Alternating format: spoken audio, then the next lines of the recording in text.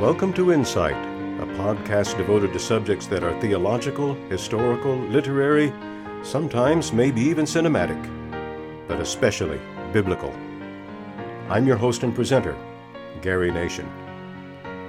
In our previous episode, we talked about how the kings of the house of David took a spiritually disastrous fall into the pattern of the idolatrous kings of Israel. Today we're going to look at the most remarkable revival in that nation's history as we consider Hezekiah, Reformation, and crisis. In 2 Kings chapter 18, Hezekiah, in the third year of Hezekiah, of Hoshea, son of Elah, king of Israel, Hezekiah, son of Ahaz, king of Judah, began to reign.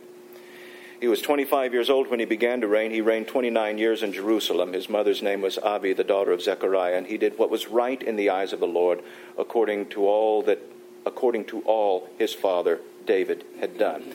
Now, before we get much further in this, of all of the complicated issues of chronology that there are in the books of Kings, all of those chronological issues become a train wreck when you start trying to figure out when Hezekiah was and what all of that. Because, and I believe that there is plan and purpose for the confusing and mixed chronologies that the writer of Kings is using and bringing in here.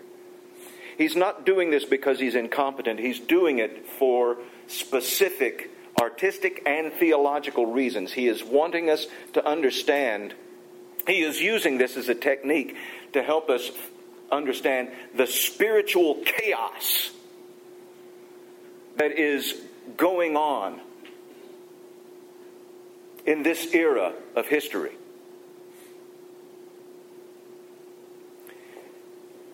So we're given Hezekiah's starting year, but apparently his starting year was not actually his starting year for reigning as king, but when he began as co-regent under his father Ahaz and working as the crown prince who is doing administrative work as the co-regent. Basically, he's starting to reign under his father Ahaz and having to carry out many of the policies, in fact, all of the policies that his father instituted, whether he likes them or not. What we're going to find out is that he did not like the policies of his father.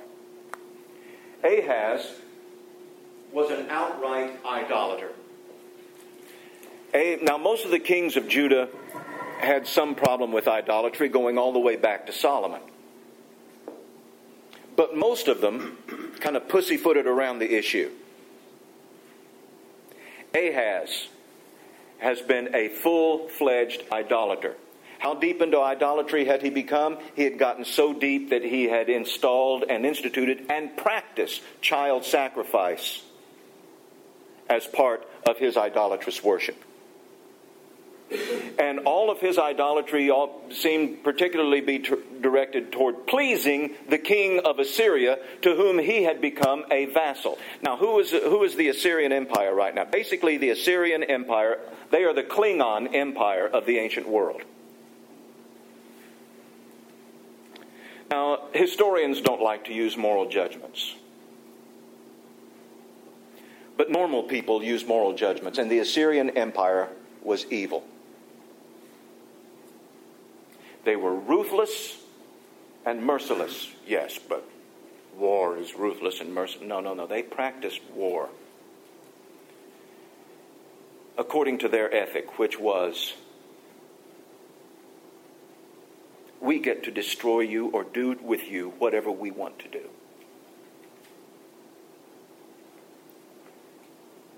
The Assyrians had no fear of any. They had developed not only a warlike culture, but a warlike culture that was intensely and deliberately cruel. And cruelty was their means of maintaining control over their empire.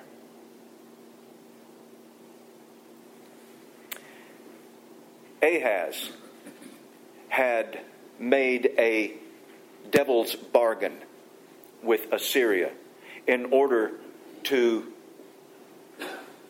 keep at bay his enemies, who were the Syrians, that is the Arameans, whose capital city was Damascus, and the kingdom of Israel, whose capital city was Samaria.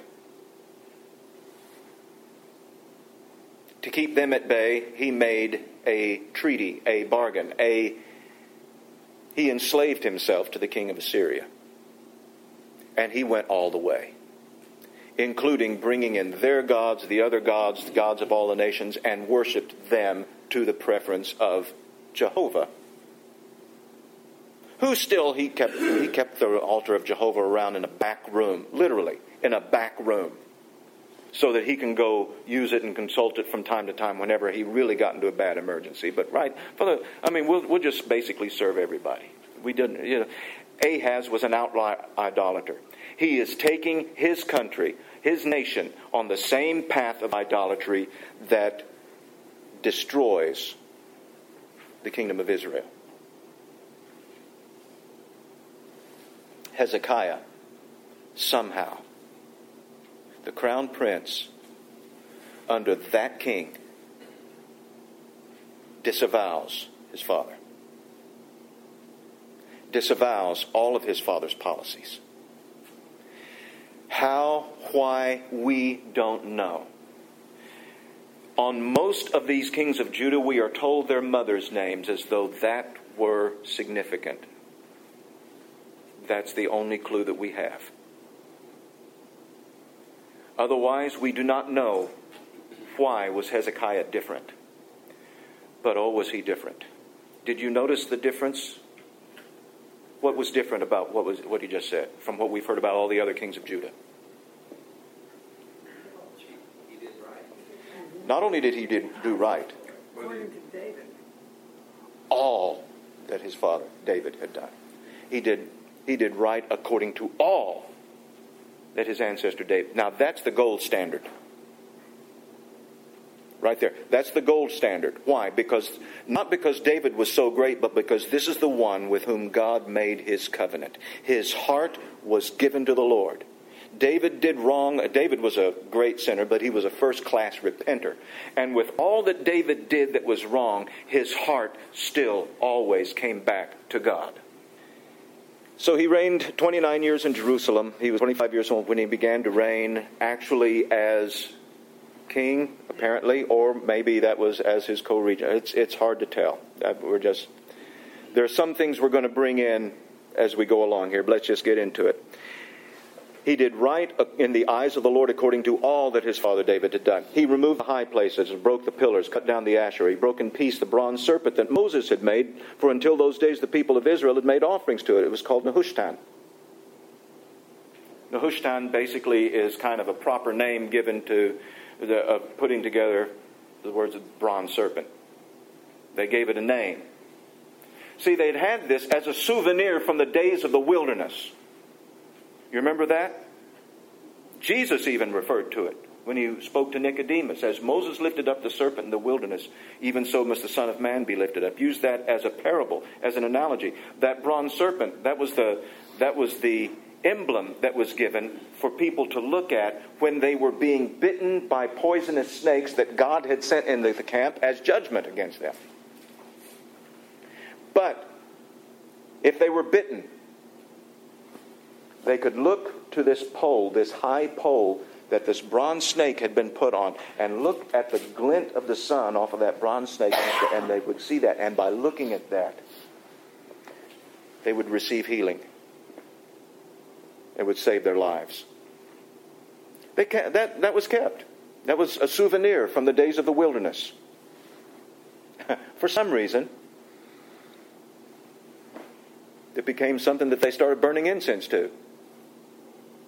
Hey, if back in the old days we could look at it and be healed from from the snake bite, maybe we could, burn incense to this thing and it healed us from other problems and solve our other problems. It became a little idol in itself. A souvenir became an idol. Everything that Hezekiah does here is audacious. He tears down things that are traditional. And even goes so far as to destroy something that went all the way back to Moses, that Moses himself had made. How do you dare to do that? He trusted in the Lord, the God of Israel. So that there was none, now look at these words. There was none like him among all the kings of Judah after him, nor among those who were before him. For he held fast to the Lord. He did not depart from following him, but unlike Solomon. Solomon started out great and then wandered away. Hezekiah was not like Solomon. Hezekiah started out great and he finished strong. Following him, but kept the commandments of the Lord. He did not depart from following him, kept the commandments that the Lord commanded Moses. And the Lord was with him. Last time we heard those words, that they were attached to David. Wherever he went, he prospered. He rebelled against the king of Assyria and wouldn't serve him. This is brought out as being part of the same program as the tearing down of the idols. He rebelled against the king of Assyria. Now, there were a lot of historical things going on here during this time. And there are a lot of political things that we're not told about because it's not significant to kings. But it's useful for some of the background of what's going on here. Assyria had came in. They laid waste to the northern kingdom of Israel. They laid waste to Syria. They took over. They did their job. They did what they were paid to do, what they were paid off to do. They got Israel and Syria out of the way. Boy, did they get them out of the way. They came in and they exiled. We're going to read a little bit more about that, a little rehash, a little recap of that's coming up. They did all of that. But then after that was Tiglath-Pileser II. After that, he was succeeded by Sargon II, who was not as strong of a guy, and he had a lot of problems with the king of Babylon, who is known to us in the Bible as Merodach-Baladan. And his Babylonian name was Marduk something or other. But now this king of Babylon gave Sargon fits, and Sargon spent a good measure of time fighting him, dealing with him, trying to get that out of the way. There were a couple of rebellions that went on from that Babylonian king. He's going to show up here, by the way, in a little bit in this text. During that time, Assyria is kind of out of the way. They're not doing anything. And Hezekiah comes to power during this time. He sees a chance. And so he begins to do some things. In the 4th year of King Hezekiah, which was the 7th year of Hoshea, son of Elah, king of Israel, Shalmaneser, king of Assyria, came up against Samaria. I skipped at verse 7. He rebelled against the king of Assyria. He would not serve him. Verse 8, he struck down the Philistines as far as Gaza and its territory, from watchtower to fortified city. So like David, he's conquering the Philistines again. He's getting them in order. Why the Philistines? Because he needed people who would resist Assyria. He needed a cushion. He needed a buffer against. Hezekiah is a believer. He's not naive. He knows the world that he's in, and he knows also Assyria, even in a weaker, more distracted condition, is still not a pushover. He knows that he's going to deal with some serious problems. And he does everything that he needs to do. He becomes a very, very efficient administrative king, and the Lord was with him and gave him the ability to do everything that he needed to do to begin to build defenses and securities and conquer the peoples around it, so that he didn't have to deal with distractions of little border skirmishes all the time, and actually had some allies in place rather than adversaries next door to him. So he's doing all of this. Now it goes on and gives us a recap of something that takes place in the when Shalmaneser, king of Assyria, came against Samaria, besieged it at the end of 3 years. He took it in the 6th year of Hezekiah, which was the 9th year of Hoshea, king of Israel. Samaria was taken. The king of Assyria carried the Israelites away to Assyria, put them in Halah, and on the Habor the river goes on, the cities of the Medes, because they didn't obey the voice of the Lord their God, but transgressed his covenant, even in all that Moses, the servant of the Lord, commanded them. They neither listened nor obeyed. So a little recap there in order to remind us the real reason that Israel was conquered was not political, it was not military, it was not because of the ambitions of the Assyrians, it's because God gave them up to the Assyrians. Just a reminder of that. In the 14th year of Hezekiah, Sennacherib, king of Assyria, came up against all the fortified cities of Judah and took them. Now, this apparently is about 30 years after all of this that took place that we just, with the decimation of the northern kingdom and the conquering of Samaria. Okay, this is one of those chronological issues.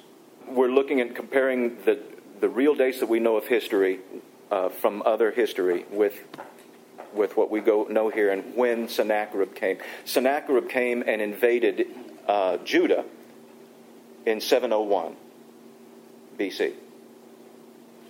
And so this is basically what's taken place. This is about 30 years after after Tiglath-Pileser devastated the northern kingdom. So this is why I mentioned to you the issues of chronology. It's not the same chronology that we would use. We would use a unified chronology. The writer of Kings is not using that system. So when it says in the 14th year of King Hezekiah, is the 14th? It's This is the 14th year of. Yeah. That's right. That's right. This is not the 14th year from the time that he actually began doing the job of king. This is 14th year from the time that he was actually the solitary king. Okay? And Hezekiah, the king of Judah, sent to the king of Assyria at Lachish, saying, I've done wrong. Withdraw from me whatever you impose on me, I will bear. It looks like a moment of weakness. It looks like Hezekiah's wavering. He said, I'll pay you. Pull out. Why? Because Lachish was one of his fortified cities. Lachish was a strong fortified city. The Assyrians were besieging it and they were taking it.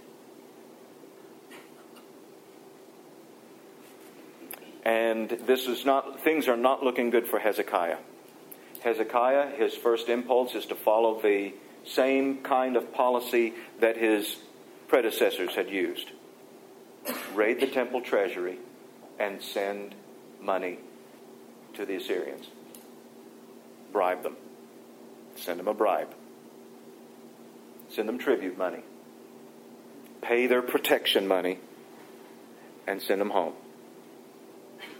That's the idea. He went and it speaks of how he goes. He strips the gold from the doors of the temple of the Lord, from the doorposts that he himself had put there. He had restored the temple, had begun restoring the temple to its former glory from the days that it had been of its depredations under King Ahaz. He had done this. He had begun redecorating the temple. He goes in. I think one of the reasons he felt like he could do this because he supplied that gold.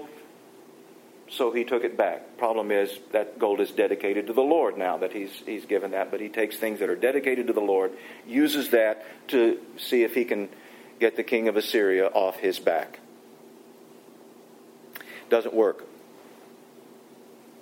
Sennacherib takes the money and says, I'm still going to kill you.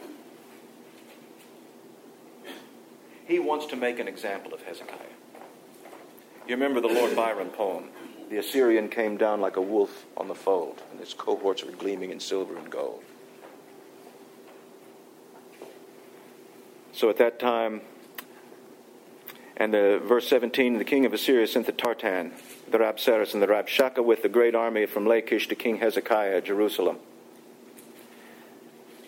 These are basically officers in his army.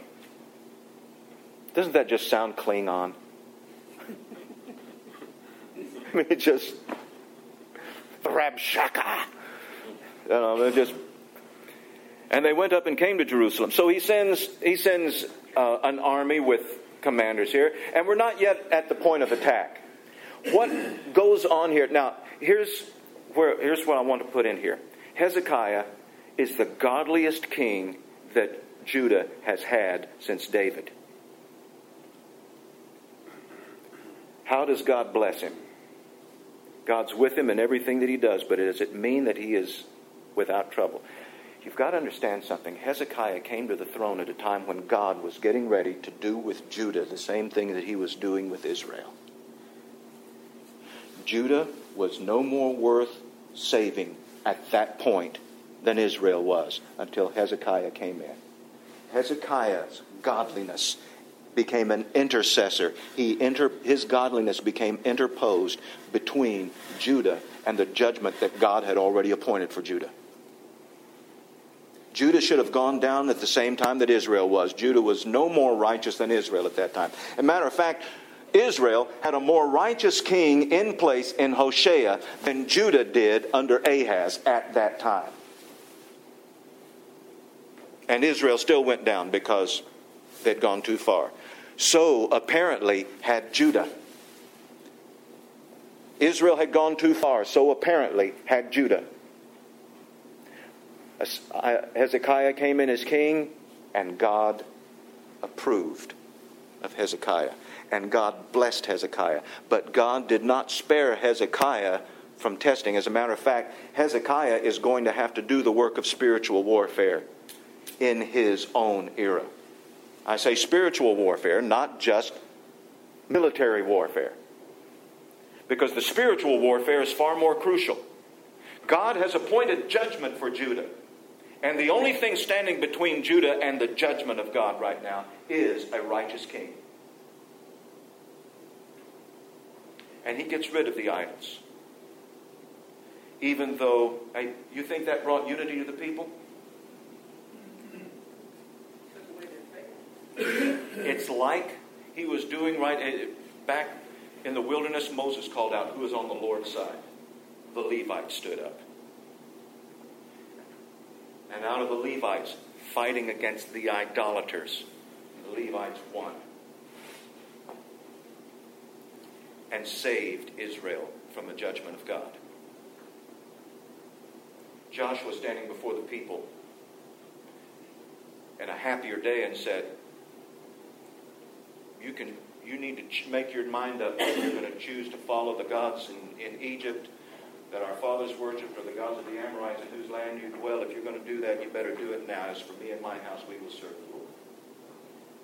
And the people followed Joshua. But some centuries later, Elijah stood on Mount Carmel and said, why stand you halting between two opinions? If the Lord is God, serve him. If Baal's God, served him. And the people didn't answer a word. They waited to see. You know, when revival comes, it splits as much as it unifies. Revival unifies the people of God, but it also splits off the people of God from those who were just kind of named the name, but they wanted the label, but they didn't really want. They didn't want to pay the price. You had Hezekiah doing away with a lot of traditions here. Here come in the Assyrians, and they are testing. And this is a test for Hezekiah. And at first glance, it looks like Hezekiah is going to fall into the same trap that his predecessors fell into. I trust the Lord when things are going well and when the enemy's far away, but when the enemy comes close, I start looking for ways to fix it. I start trying to figure it. I start trying to see what I can do to solve this situation. After all, doesn't the Lord help those who help themselves? So, the Assyrians came, and they're not quite ready to attack Jerusalem yet, but they're just threatening to. They're saying, why don't you just go ahead and turn it? You've already lost this war. Why don't you just go ahead and surrender? Surrender to me. Turn yourself over to me. Turn Jerusalem over to me. Let me just trust me to do with it as I will.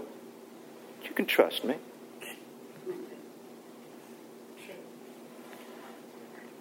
Turn yourself over to me. I took Hoshea captive those years ago. We'll take you captive. You can go live in a nice place that we have for you in Nineveh. The king of Assyria sent these guys, and they came and stood by the conduit of the upper pool, which is on the highway to the washer's field. And when they called for the king, there came out to him Eliakim, the son of Hilkiah, who was over the household, and Shebna, the secretary, and Joah, the son of Asaph, the recorder. They sent for the king, These are servants of the king of Assyria. They send for King Hezekiah. King Hezekiah responds by sending out his officers, just like we're sent to him. So King Hezekiah is not surrendering the idea that as kings we stand as equals because we are rulers here. And the Rabshakeh said to them, say to Hezekiah, thus says the great king. Now, that's not the way we moderns would hear it. When Sennacherib calls himself the great king, that basically is saying the king of kings. I am the emperor. I am your king. I am the great king. He is asserting himself to rule over all the other nations. As though I own you. I just by nature own you. You have no right to resist me. I am the great king. Thus says the great king, the king of Assyria, on what do you rest this trust of yours? This whole thing is about trust. And what?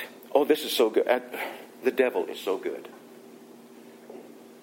And his people are really good at what they do.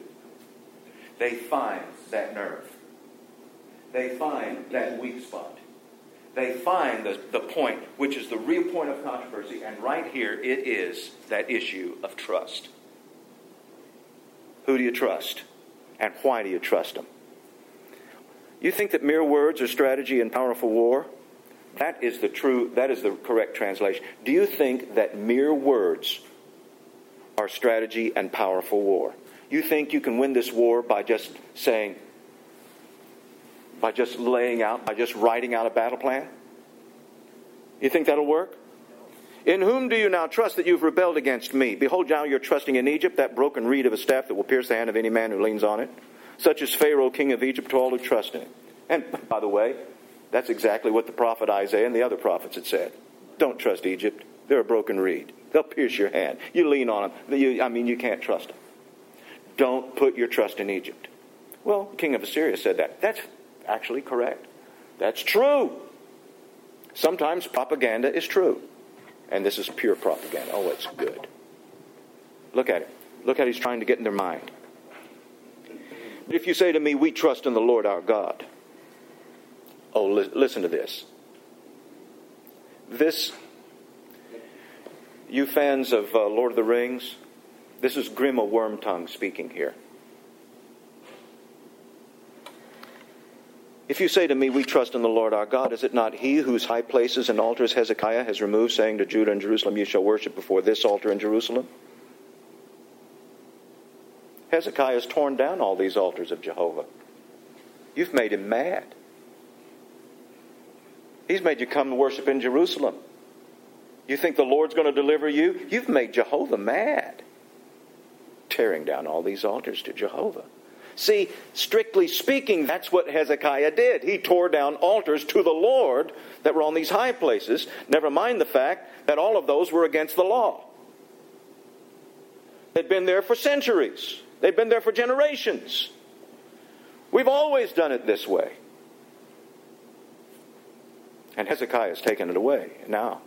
See, so he's exploiting that division that was created by Hezekiah, bringing in reform.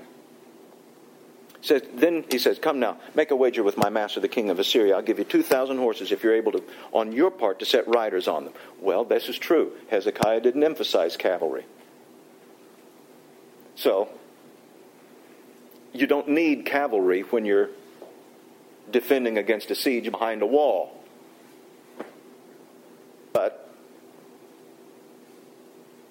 all that's for psychological effect. How then can you repulse a single captive among the least of my master's servants when you trust in Egypt for chariots and horsemen? Moreover, oh, this is deadly. Moreover, is it without the Lord that I've come up against this place to destroy it? The Lord said to me, go up against this land and destroy it. And that's a half-truth too.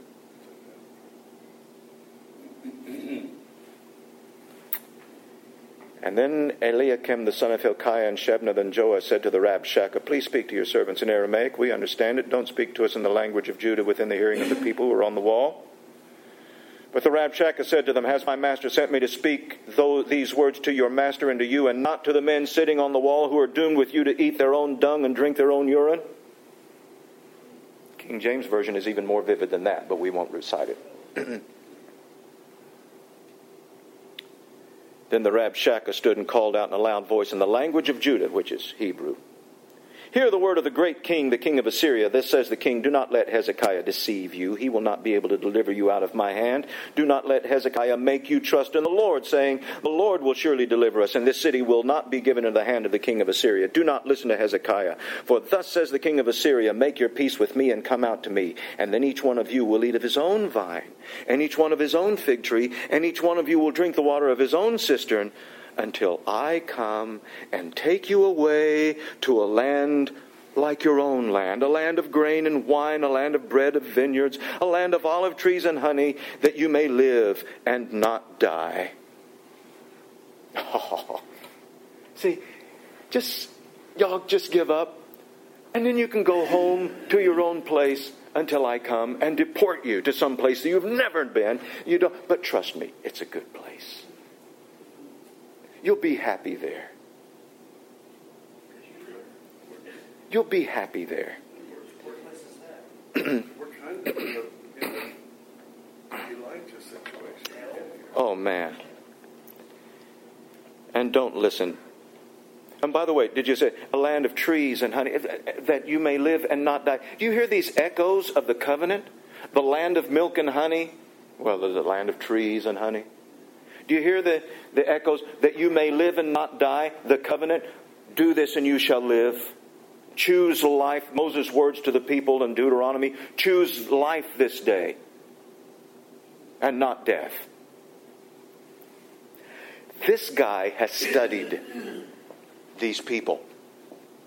Like every good propagandist, like every good political operative, he has studied these people. He knows their culture. He knows their literature. He knows their literature better than they do, and he's quoting it back to them. And he's getting into their minds. And folks, whenever you are in a test, understand that the devil will seek to get into your mind. He will bring confusion. He will bring up to you things that you thought you learned, but there will be just that fog that's there, that just to get you to distrust the God that you have believed in, to get you to distrust the promises that you have put your faith in. And then maybe you will do it through some counselor who comes to you and gives you the counsel of basically gives you the counsel of a humanist. It says you need to trust in man and not God.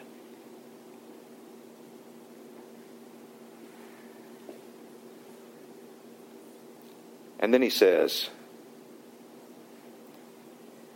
don't listen to Hezekiah when he misleads you by saying the Lord will deliver us. This is verse 33 if you're following. Has any of the gods of the nations ever delivered his land out of the hand of the king of Assyria? Where are the gods of Hamath and Arpad? Where are the gods of Sepharvaim, Hena, and Ivah? Have they delivered Samaria out of my hand? Among all the gods of the land I've delivered, among all the gods of the lands have delivered their lands out of my hand, that the Lord should deliver Jerusalem out of my hand? He doesn't know it yet. But he has just said the words that have damned his king and his army.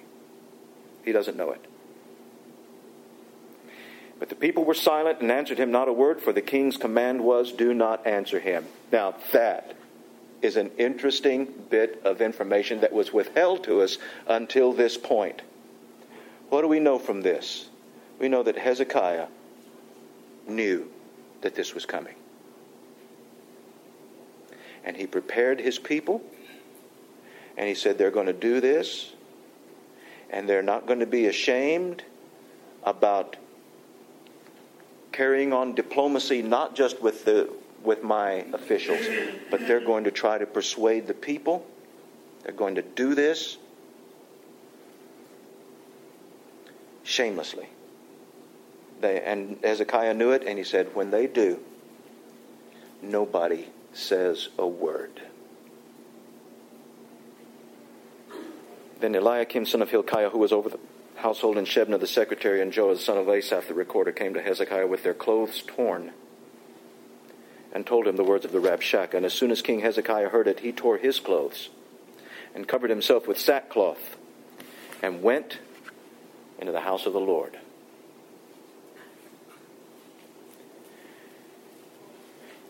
The kings of Judah and Israel before, the unworthy kings, whenever they went into the house of the Lord, it would be to sack it, would be to tear up the place, because they'd be saying, God's forsaken us.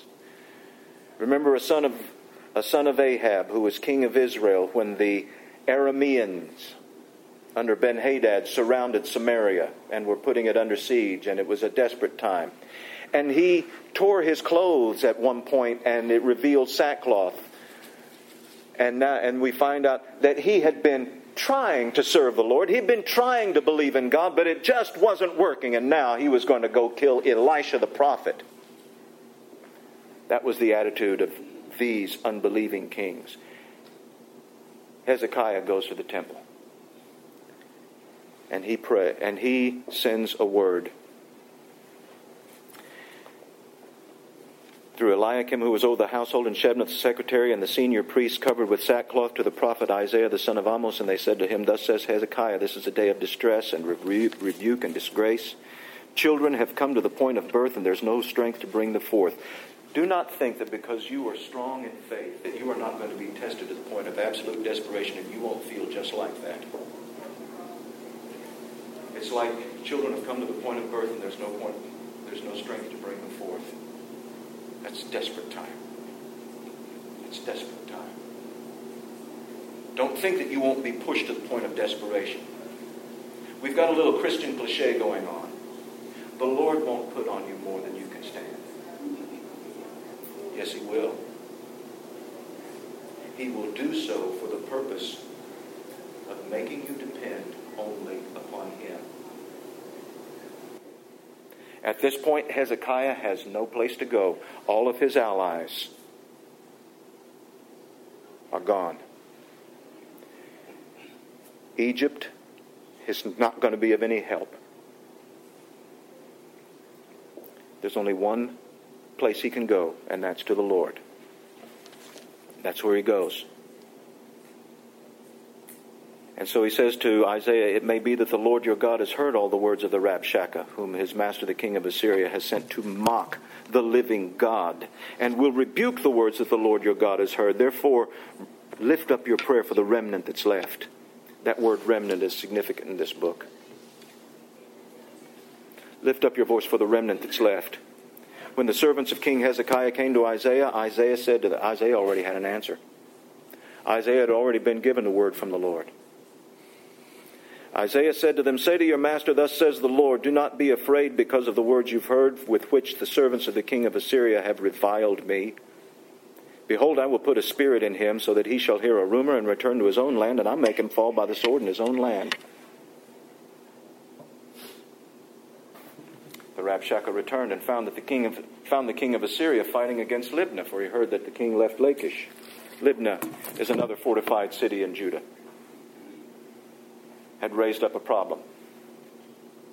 So while the king of Assyria is trying to conquer Lachish, which is a strong fortified city, then Libnah raises a problem. This is one of the part of the defensive network that Hezekiah had strengthened. It's working for him. Libnah raises up. And so Sennacherib has to go and answer that issue. So he sent messengers again to Hezekiah, saying, Thus shall you speak to Hezekiah, king of Judah. Don't let your God in whom you trust deceive you by promising that Jerusalem will not be given to the hand of the king of Assyria. Behold, you've heard what the kings of Assyria have done to all the lands, devoting them to destruction, and shall you be delivered? Have the gods of the nations delivered them, the nations that my fathers destroyed, Gozan, Haran, Rezeph, the people of Eden who were in Telassar? Where is the king of Hamath, the king of Arpad, the king of Sepharvaim, the king of Hanor, the king of Ivah? So what we have here is a cliffhanger. It looks like, first of all, here's what it is. Isaiah, the prophet, gives a word. The king of Assyria is going to hear a rumor, and he's going to withdraw. And he's going to die by the sword in his own land. Don't worry about him. It looks like, okay, all of this is transpiring over a period of weeks, perhaps months. Okay, understand, this is not this day, then the next day, then the next day. This is taking time. They look out and they see the Assyrian army has left. And then they find out that the king of Assyria has had to answer this other issue and is going off into fighting that. They think, God's promise has been fulfilled. We are delivered. God's promise has not yet been fulfilled. This is not what Isaiah was talking about. It just looked that way. And I'll tell you, this is significant because it's going to look like God's promise has failed. And the messenger comes back and says, we're going to deal with this situation, and we are going to be back. And when we're back, you're not going to have the chance for mercy like you had before. And right now it looks like God's promise has proven faulty. It looks like Isaiah has been wrong. It looks like the Word of God is about to fail. On that note, we're going to leave it for next week. To be continued. Yes, we truly have a cliffhanger ending this time. You'll just have to come back next time to see how it all turns out. Until then, you've been listening to Insight with Gary Nation. Thanks for tuning in.